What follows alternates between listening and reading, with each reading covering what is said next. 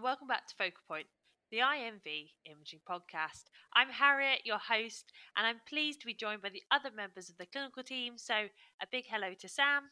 Hi, everybody. And we have Bethany, our clinical radiographer. Hi, everyone. As always, we're going to be chatting about a topic related to the field of diagnostic imaging. And this month, we're discussing more about the role of the veterinary radiographers. As the need for their skills within veterinary hospitals has become greater, veterinary radiographers are now an essential part of the imaging team. With this, I'm thrilled to welcome Sam to the podcast. Sam is a senior radiographer at Burgess Diagnostics, who provide mobile veterinary CT and MR services across the UK and Ireland. Sam is a qualified radiographer, having graduated from the University of Cumbria, and has previously spent a number of years working as a radiographer within the NHS before transferring over to veterinary. So thank you for joining us and welcome to the podcast. Thank you very much. Hello, everyone. So I know I've just given a really brief overview about your career, but is there any chance you could tell us more about your career as a radiographer so far and how you happened to come over to the veterinary side of things? Yeah, so I qualified as a radiographer back in 2011, and then I joined the NHS there, and then I transferred into veterinary only a couple of years ago. And I absolutely love working with animals now, more than humans. So before we move on any further, and this is a question to Bethany as well, can we just define the difference between a radiographer and a veterinary radiographer? Because until recently, I didn't actually realise that one wasn't the other. Yeah, I think probably the biggest difference is me and Sam both have a qualification, so we're both diagnostic radiographers. So we studied in university, primarily focusing on plain film, whereas the title veterinary radiographer isn't a protected title. So it's something that veterinary nurses can adopt as a title if they have any experience in imaging. It's not a recognised term. So when you're a diagnostic radiographer and you work within the hospitals, we obviously have to be registered in making sure we've got our insurance as well. But radiographer in itself, diagnostic radiography, is a protected term. So that's the main difference, really. No, perfect. That's good to know. And starting off, what is the role of the radiographer within a veterinary imaging team? So I guess the main difference for me is... obviously, you have a little bit more to do with the animals being anaesthetised. Obviously, generally humans, unless they're claustrophobic for MRI scans, don't go under GA. So obviously, you've just got to be a bit more involved with that side of thing. But obviously, you always work with the vets and the nurses. And then I think you work a bit more on your own as a veterinary radiographer. I mean, in my job, I do anyway at Burgess. So you've kind of got to be able to make decisions on your own, whereas back in the hospital, you always had someone kind of sat behind you, you know, if you needed to check anything. So I guess you've got to be able to make decisions on your own, really. And I think that's really nice, isn't it? In the when you come from the NHS, which is like there's such a system of how to do it. You know, the referral comes in, then it either goes to a veterinary reporting. No. It either goes to a radiologist or it will go to a radiographer who has learned how to vet, and they're normally higher up.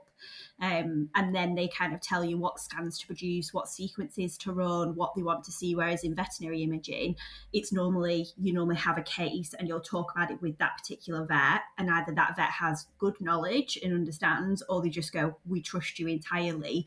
So as a radiographer, being able to make those decisions and have that autonomy to decide what's best to show which pathologies is really nice to have that. And like you say, Sam, I think that's probably the nice thing, because you can actually bring the skills that we've honed from working from the NHS and go, oh, I know what to run for this. I know how to display this better. And that's a really nice feeling, being able to use your degree very well. Yeah. And how comparable is it, you know, going from being human radiographers to now coming over to veterinary radiographers? I know pretty much the anatomy of dogs and cats is reasonably similar to humans, but there are occasions when you guys are scanning the weird and wonderful, which are a little bit different. Yeah, I mean, actually, apart from positioning animals, I didn't really struggle with the scanning, but I think that's because me and Bethany have had so much experience and everything flung at us in the past that you've sort of just get on with it now. But I think that is due to us having so much experience scanning. Yeah, I agree. The only thing that really caught me off guard, which I never really thought about, I remember doing my first scan on quite a big dog, and my first survey came up. I remember looking, I was thinking, why are so many vertebrae? Yeah. Why is there so many? And I was really confused. I was like, where's my standard vertebra? There's more. What am I going to do? And then there was a tail.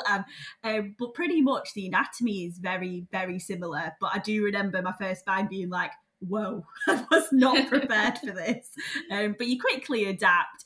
And like even the disease patterns, although there's some diseases that are more prevalent in the dogs and cats that don't come over to the human side, a lot of the stuff we look for does have a crossover. So like Sam says, with the experience and seeing those really abnormal cases in the NHS, it does give you a good standing ground to just be adaptable.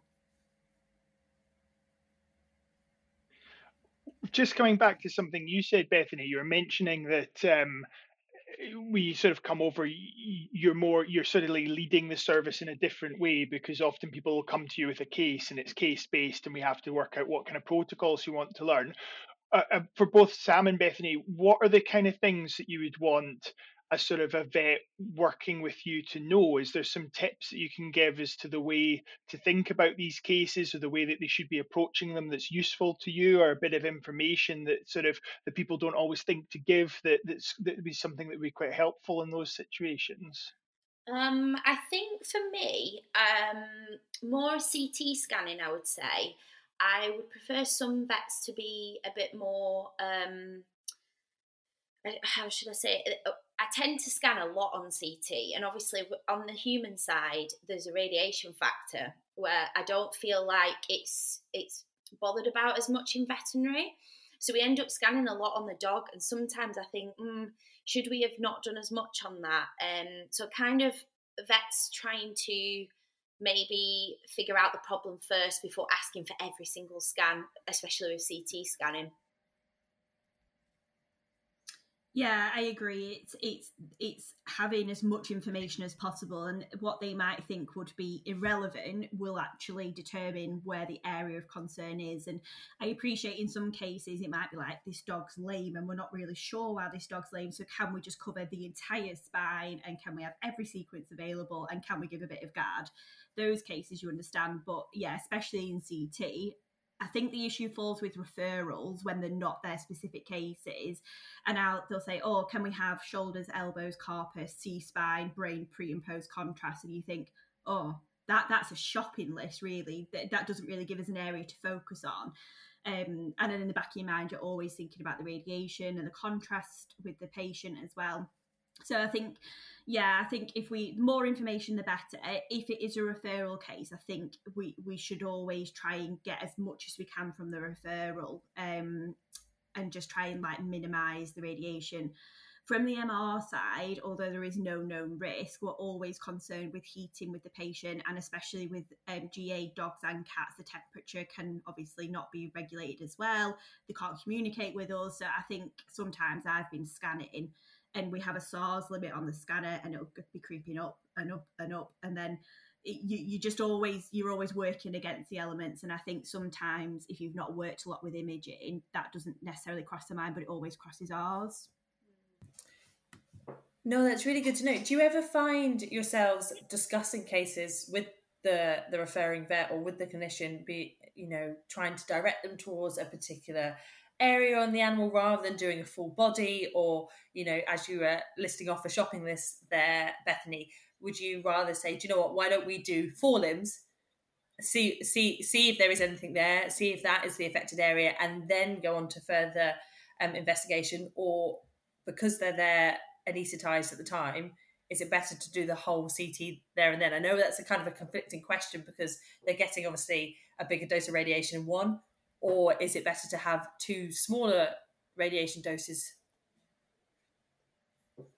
Yeah, I think the key to this is just good communication. And even if you've met the vet the first time, it's not always what you're saying, it's how sometimes you present it. So you would never want to make any other person that you're working with in a team feel like you're doing the wrong thing, I'm going to tell you what's the right thing. It's about communicating with it and being like, oh, so I know this is a referral and I know you think it's got elbow problems, but it's a lab, isn't it? So do you think it's probably more the elbows than it is anything else? And you can discuss it like that, but communication is key. And what I would say to anyone who's working in the veterinary industry with radiography is, the more questions the better. Don't just take it for face value. And I think, I don't know if you agree, Sam, but when we were taught in the hospital, if we ever got a referral through from A&E and it was a shopping list and you think, has this doctor actually assessed this patient correctly? We were taught to go around and communicate with the doctor and be like, oh, is this all required? You know, we were kind of taught that. So I think it's bread and butter when you've worked in the NHS to... Yeah,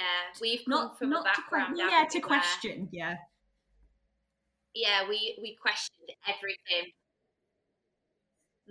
Yeah, we do, don't we? Yeah, and even it is still prevalent in MR to do it, but mainly with your X-rays and your CT, it's about going back and being like, because it didn't happen a lot, but in A&E, a lot of A&E doctors, if they didn't have the time to properly assess a patient, or they were aggressive, or they had severe dementia and it was difficult, they would just look for the images to give them the answer, whereas actually that clinical... their skills to actually assess the patient is really important, and we rely on it quite a lot. I mean, it just improves overall patient care, doesn't it? And the precision measurement. Absolutely. Yeah, absolutely. And I know you were saying when you're in the NHS, you would have your images and then a radiologist, you would send the images on to the radiologist. Can you just describe the difference between the role of a radiographer and the role of a radiologist? Because I know those terms are sometimes used interchangeably and people aren't always sure what the difference is. Yeah, so radiographers take diagnostic images. So we're mainly, although we look for pathology on them, then it's not actually our job really. So we're just making sure we get nice clear images, the patient's not moving on them, enough so it can get a diagnosis basically. And then I guess it's a bonus if I guess because we do it day in, day out, you pick up on pathologies and stuff like that, so you can guide people. But yeah, then the radiologist then reports the images, and then, we use VetCT for our veterinary company, and they're all around the world reporting our images. And then, they just get the background information from the vet who's referred the case, understand what's going on with the dog, and sometimes they'll ask for a bit more information. And then we upload the images as well. And then they're just on a big platform then for us to all read the reports back. Yeah, I think people do traditionally get very confused. I've been called a radiologist a lot, which is an honour because I did not do all them years in medical school and then everything after. But yeah, like Sam said, that is the biggest difference. We're like the technical people who will create the diagnostic images, and we have the best knowledge of the scanners and the system. And then we're interested in our patient care as well. We are hands-on, we cannulate. And then the radiologists, they'll sometimes have like a speciality. So you might have like a neurosurgeon who you send all your neuro cases to, and then a breast person who you send all your breasts to. They have the specialities. But the NHS in radiography is growing, especially in the human world. And a lot of radiographers, a lot of our old colleagues now do vetting, they do reporting. And that's something that, has been really good for radiographers to be able to grow into that role. But that's probably the biggest difference. It sounds like the role of a radiographer is ever evolving. Like it's just constantly changing, constantly improving on your skill set. What would you say you knew human radiographers, and there are lots of advertisements that we see in the Vet Record or the online for radiographers to come into the veterinary world. What advice would you give them to anyone who's wanting to make the jump from NHS to veterinary? I mean, would you advise it? I'm hoping you don't regret it. No. So how I ended up in the veterinary world, I was working at a hospital, and one of my colleagues found an advertisement for Burgess, and they said, "Oh my God, Bethy, you'd love this. Listen to this job. This is you know, you'd love it." And I remember spending a day with Burgess and one of their colleagues, and I just remember sitting there by myself thinking, this is so good. And there was just animals, and it's just such a lovely environment. And I think it's a really rewarding job, and you get to use your radiography skills a lot more. And so me and Sam have worked together previously. We both trained at the same hospital, and I remember ringing Sam because there was a role available, and I remember telling her all about my job and what I did and how great it was. And Sam's an animal lover, and I remember telling her, and she went, "You're lying." I said, "I'm not lying. I'm not." And she said, "Yes, you are." And then thankfully she believed me and came across. And I don't know if you feel the same, but it feels like it was always a bit of the missing piece of my career. Like I would never want to go back. Yeah, like literally, I thought it was too good to be true when you rang me that day. And I think I'd really, really struggle to go back and work in a hospital now, if I'm being honest. Because who doesn't love puppy cuddles, like, in the day?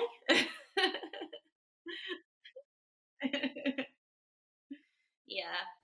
And that is really what it is, isn't it? It's that interaction with animals, but still being able to use your degree. It's such a fulfilling job. And I would say to any radiographer who's considering, who has compassion for animals, who is interested in veterinary medicine, that you can't really go wrong doing it. It's such a lovely world to work in. It's really, really nice. Okay, so we mentioned the sort of is a great role, a great sort of difference to the kind of human role or being within the NHS. And we mentioned before the challenges with animals in terms of having the patients anaesthetised in order to keep them sort of still and position them correctly. What are the other sort of main challenges do you guys see with veterinary patients then, maybe in comparison to humans? What are the other challenges are there other things you didn't expect that you have to take into account, or are there other things that are quite difficult, or does it seem to be the same in the way the sort of patients are handled and processed? I mean, I find this job that I'm doing now much more chilled. I'm not running around day in, day out, absolutely knackered when I get home. I guess the only downside to working in veterinary, which I guess I maybe didn't expect, was sometimes you can see animals be put into sleep, because obviously it's kind of, whilst they're anaesthetised rather than waking them up, which really shocked me to begin. It doesn't happen day in, day out, but it still upsets me. Yeah, no, I think I agree with you. I remember my first PTS on the scanner, because, like they say, they made the clients very aware that this dog was very poorly. There's a high possibility it was a really nasty spinal tumour that was inoperable. And when they did it on the scan out, and they were talking, and they said, "Oh, it's a PTS," and I was thinking, "What's a PTS? Like, what is this?" And then I was really shocked. But like you say, it's kinder, and it also makes you reflect back actually in how many patients have me and you scanned, Sam, that we think that is probably unfair to put the patient through this. Yeah. They're really uncomfortable. It's not going to change management. It's not going to change outcome. It does give you a bit of a different perspective, and it is the kindest thing to do. We're and I suppose the other big difference. Yeah, I agree. Yeah, and like Sam said, the only other massive difference is like the lifestyle. Like the veterinary world is very busy. There is a lot of pressure. Like it's a very, very busy industry. But in comparison to when we look back on our NHS careers, where we were doing probably similar to Harriet and Sam, doing on calls and a lot of weekends, a lot of hours.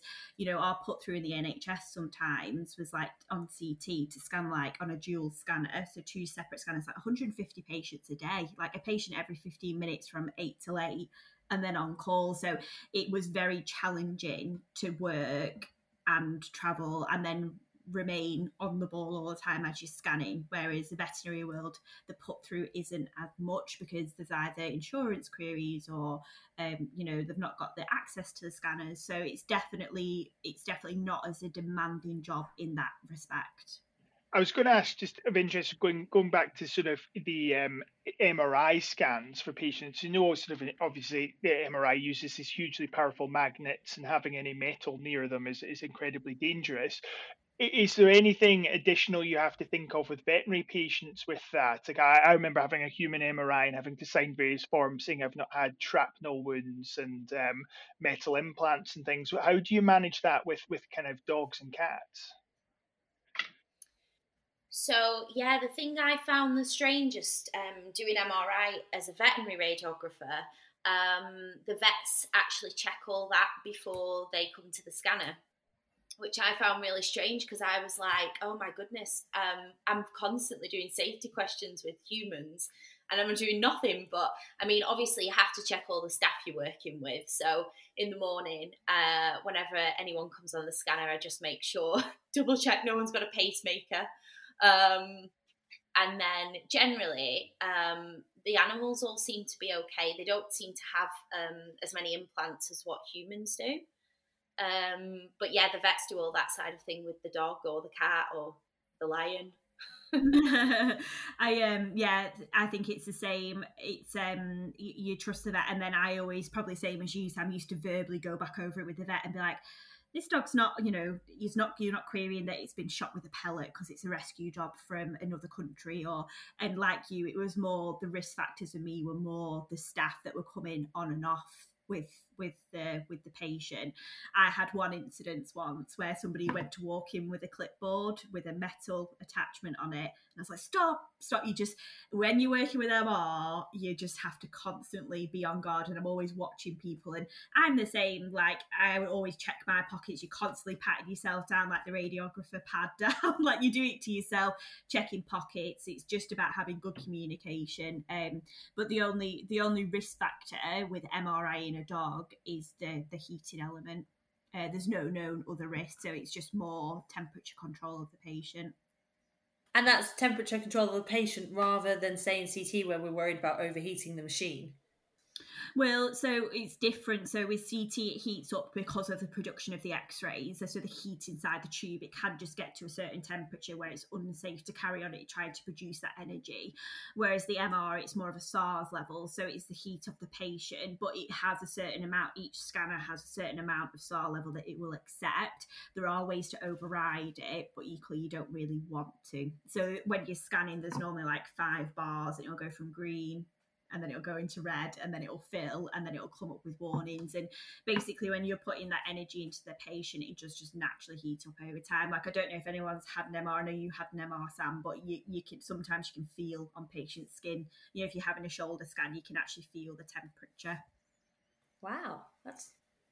Well, no, this is related. You mentioned there, Bethany. You said it before as well. Yeah, SAR, you're going to ask me what it is, aren't you? I knew you were going to. Yeah, what does it stand for? What does it stand for? I want to know.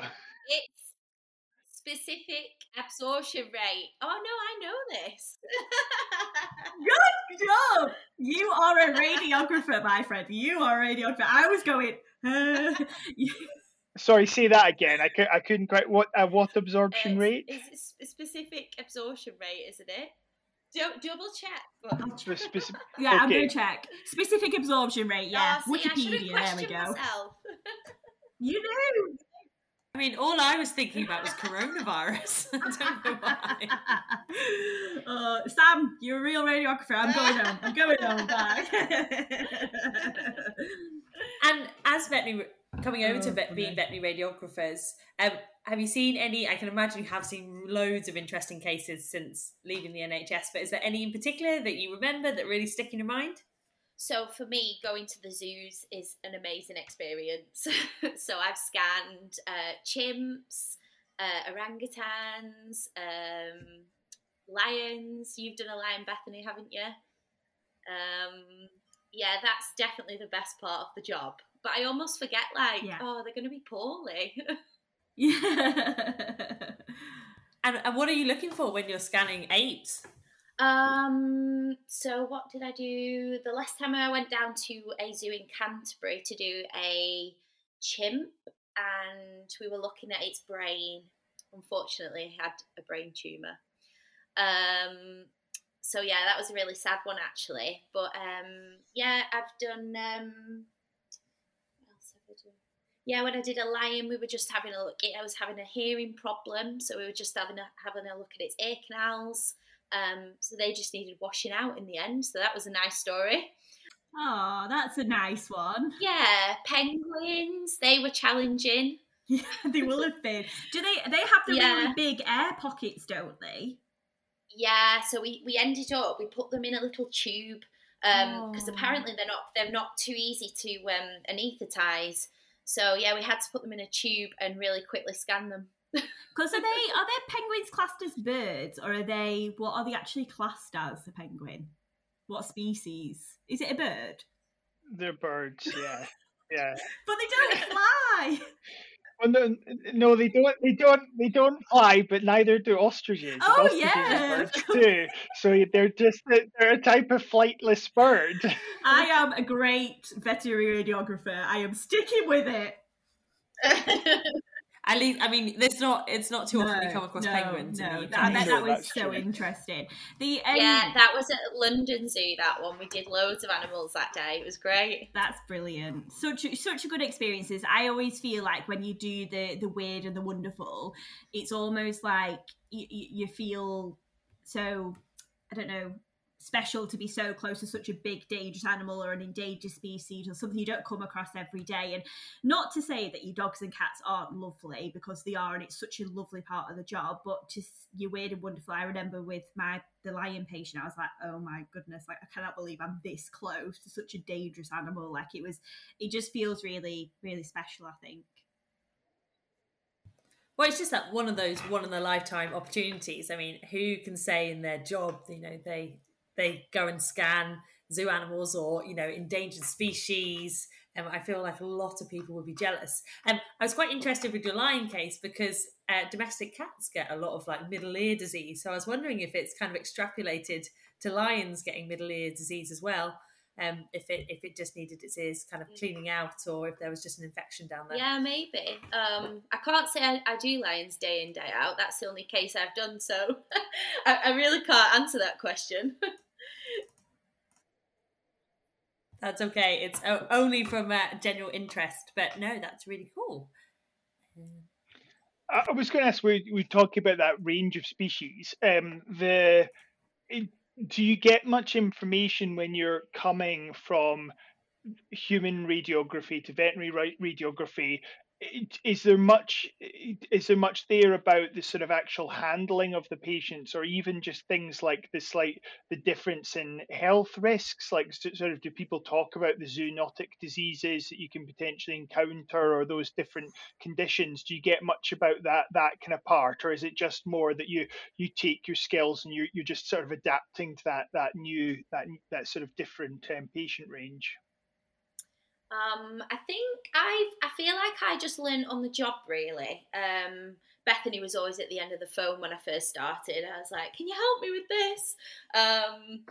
But I mean, like when I've been to the zoos and stuff, I just kind of follow whatever they do. So generally they always put face masks on, which is very normal now anyway.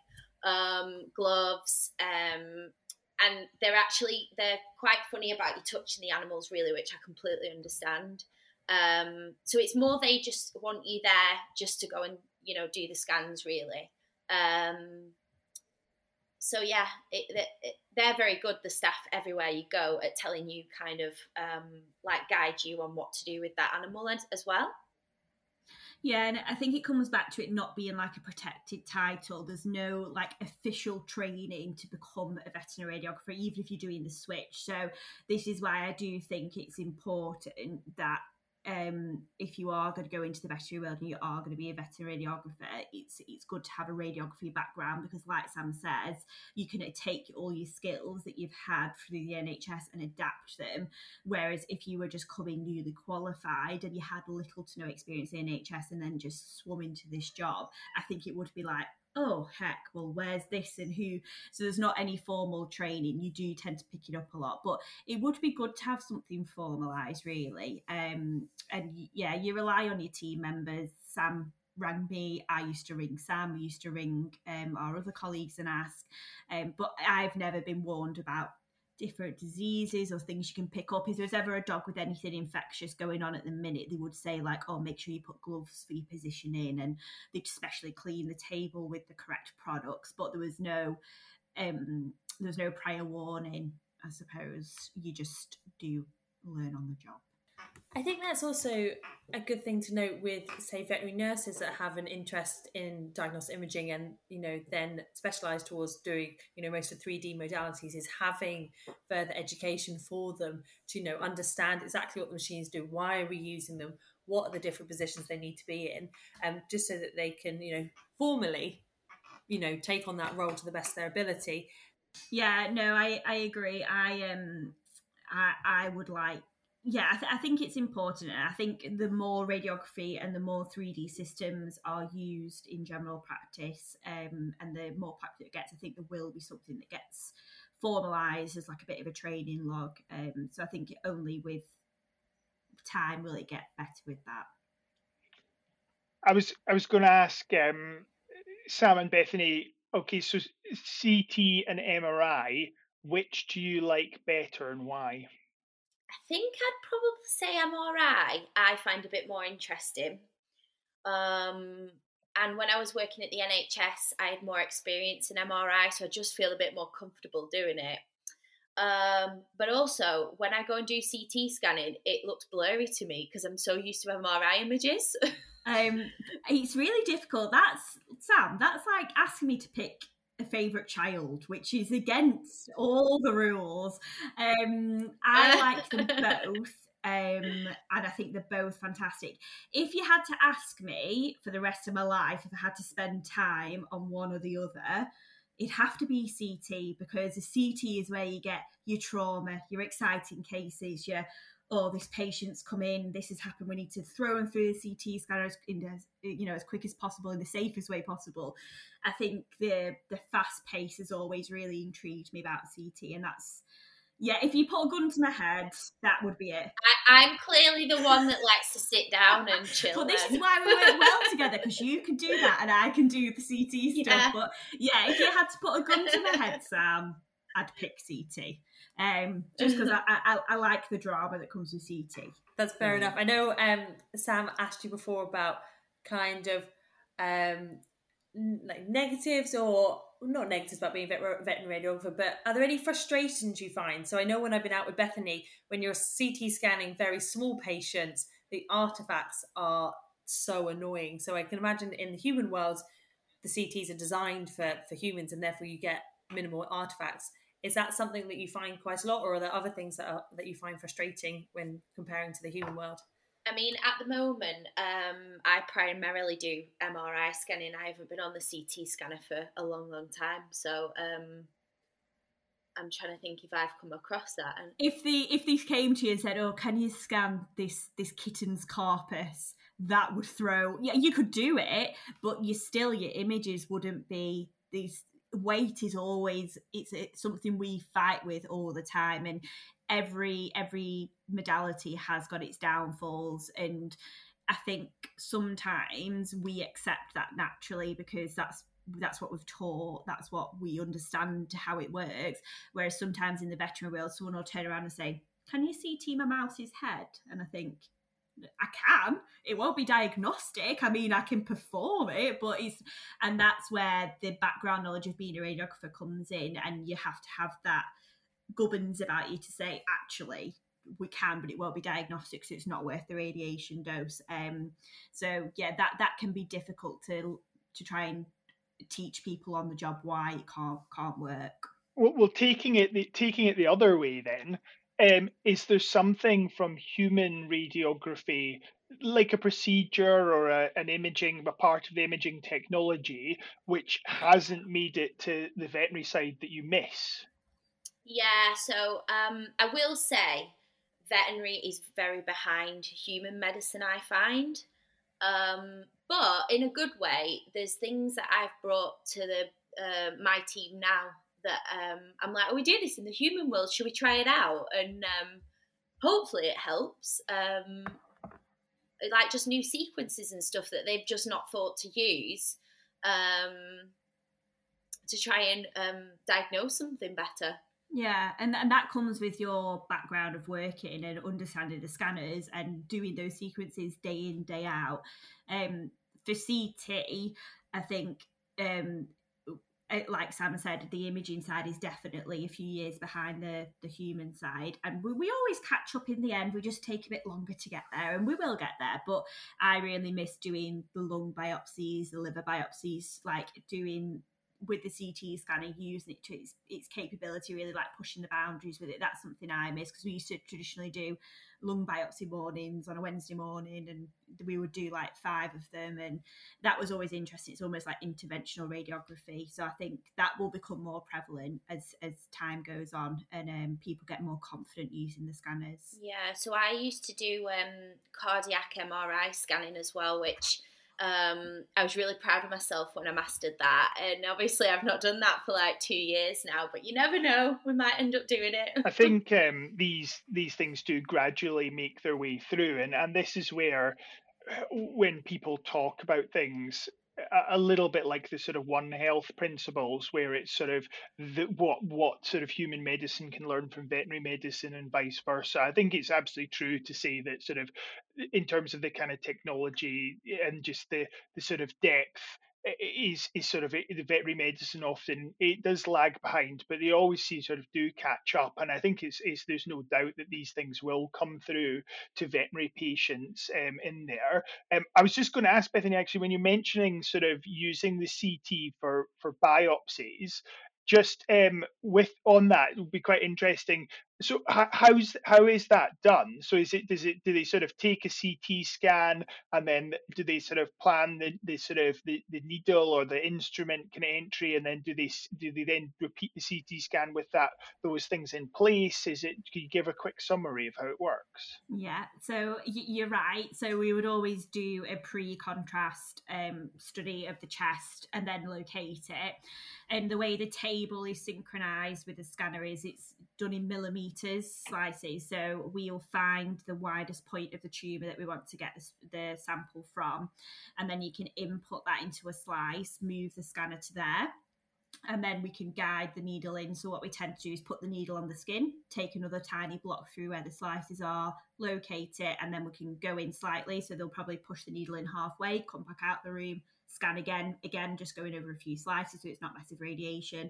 When we're happy with the tumour, take the sample, take it out, and then you do a post-contrast chest just to make sure you're not causing any pneumothorax. If you do cause a pneumothorax, it's normally very small and it normally self-resolves, but you can always keep the patient in and do it like 24 hours again. But it's a really simple process, and once your app specialist sets it up as a protocol, it's really, really good. It's the best way to do biopsies, if you ask me, in my humble opinion. It sounds really interesting. Just out of interest, with the needles they use for it, are they constructed differently in a way to avoid artifacts? I know that sort of if people maybe who don't perform CT, sometimes if you have metal artifacts, they can cause issues on CT by sort of essentially photon starvation. So sometimes they're absorbing a lot of the radiation, or they're causing sort of other issues just by their presence. So I was just wondering, do they have that issue with that sort of artifacts from metal needles? In the human world, we used to use small needles to begin with to locate it, and then they would take it out and use the big biopsy taking needle and not scan through that. But unfortunately, there's no specialised needles that can reduce the metal artefact. On some higher end systems, there's something that you can use, which is a metal reducing artefact. Basically, it's an algorithm that you can apply to the scanners that will take that artefact away. Unless you're trying to biopsy like a tiny, tiny tumour, it shouldn't cause too much of an artefact.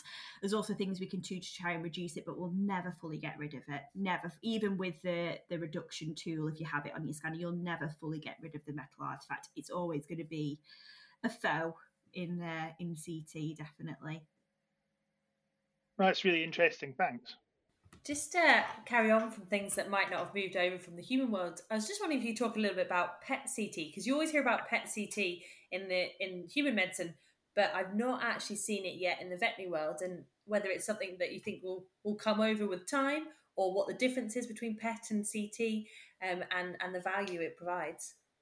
So PET-CT is amazing. My mum actually worked in PET-CT for a few years and she really enjoys it. So it's a hybrid. So it's a hybrid scanner, and in essence, you are injecting what they called?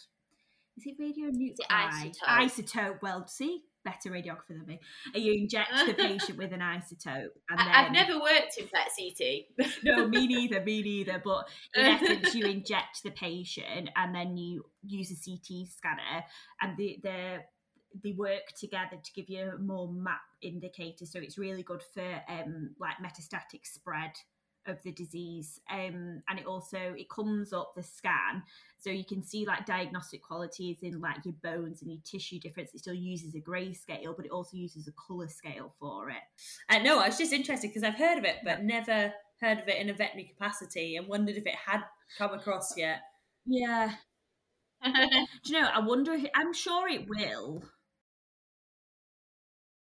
Yeah, it's expensive. And I suppose the argument would always be for humans, obviously, when they've got like a really aggressive cancer and say the stage 4, the planning, surgical planning and chemotherapy and radiotherapy planning is really essential. Not that it's not essential in the veterinary world, but you might PTS an 11-year-old dog with a really bad spread, whereas if it was like a 40-year-old human, obviously you're going to try and do everything to ensure long lifespan. So whether they would go for the financial aspect of it, and it would have to be a radiographer who ran the scans and injected it. And the isotopes are made every morning and then delivered, and it's all recorded delivery, and it has to be in like a specialised van, and the person receiving it has to receive it in a special lead This box. sounds like gamma scintigraphy. Yeah, and then the patient has to be sat in a certain room that's lead lined, and you have to keep your patient. So even when you're cannulating your patient, you have to keep your distance, and it's a whole different ball game. And they have to have a separate toilet, and so you think back to the veterinary world, and you think if they're GA'd, you can't really control if they end up urinating somewhere, but then it's got, so I think it would be a minefield, but I reckon it'll come across at some point for something. I know. I think some places do actually. I'm sure some places have it. Like I think some of the university hospitals have PET-CTs, and yeah, you're absolutely right. It is just like what I was going to say is that yes, it is just like scintigraphy, because you're essentially giving them a radioisotope like the technetium they use in scintigraphy, and it's the same thing. And they already have radiotherapy for things like the hyperthyroidism, so they already have the radiotherapy sort of units in place, so they will be able to introduce it as well too. So it was just, those are general comments that I was like trying to think, when do I sort of bring this naturally into the conversation, and then the time passed, so that's why I was hovering, looking like I wanted to speak. Just before we finish up, have you got any wise words that you give any radiographers looking to make that jump into veterinary? Yeah, and I think it's probably just worth mentioning that, this is a career path. It is something available to radiographers. Don't ever be scared to make the jump. Me and Sam quite often say we didn't ever know about this when we were in uni. No one else really ever talked about it. Sam, I know you were involved when you did a placement in uni. Sam went to an equine place and spent some time there, but apart from that, I didn't know it was a career path, and I'm lucky I kind of just stumbled across it. But I would like radiographers, all over, if they are doing this training, to know that it is a viable and really good career to get involved in. Yeah, it's definitely because obviously when I was down at the equine place when I was training, they didn't employ radiographers. I think it was the vets that just kind of did everything. So it's definitely something that's available now. And like you say, Bethany, it wasn't a thing, was it, when we were back at uni, as even a path to go down? Yeah, absolutely. And I think, yeah, don't ever be scared to make the jump. If you're interested in animals and you still want to be a radiographer, it's such a good career. There's more than one avenue to being a radiographer. And you have such a skill set. Like, you literally could just walk into the hospital and, start running the 3D unit, because you've got all the knowledge there ready to go. Well, that's been really insightful. Thank you to Bethany and Sam for all the information you've shared about how vital radiographers are to the veterinary profession. I'd just like to say thank you all for joining me, and to all the listeners. We'll be back next month for another episode of Focal Point. Until then, please check out all our resources on the IMV Imaging website. I'll let the team say goodbye for themselves, but from me, thank you for tuning in, and we'll see you next month. Thank you. Thanks for listening. Bye-bye. See you later. Goodbye, everybody.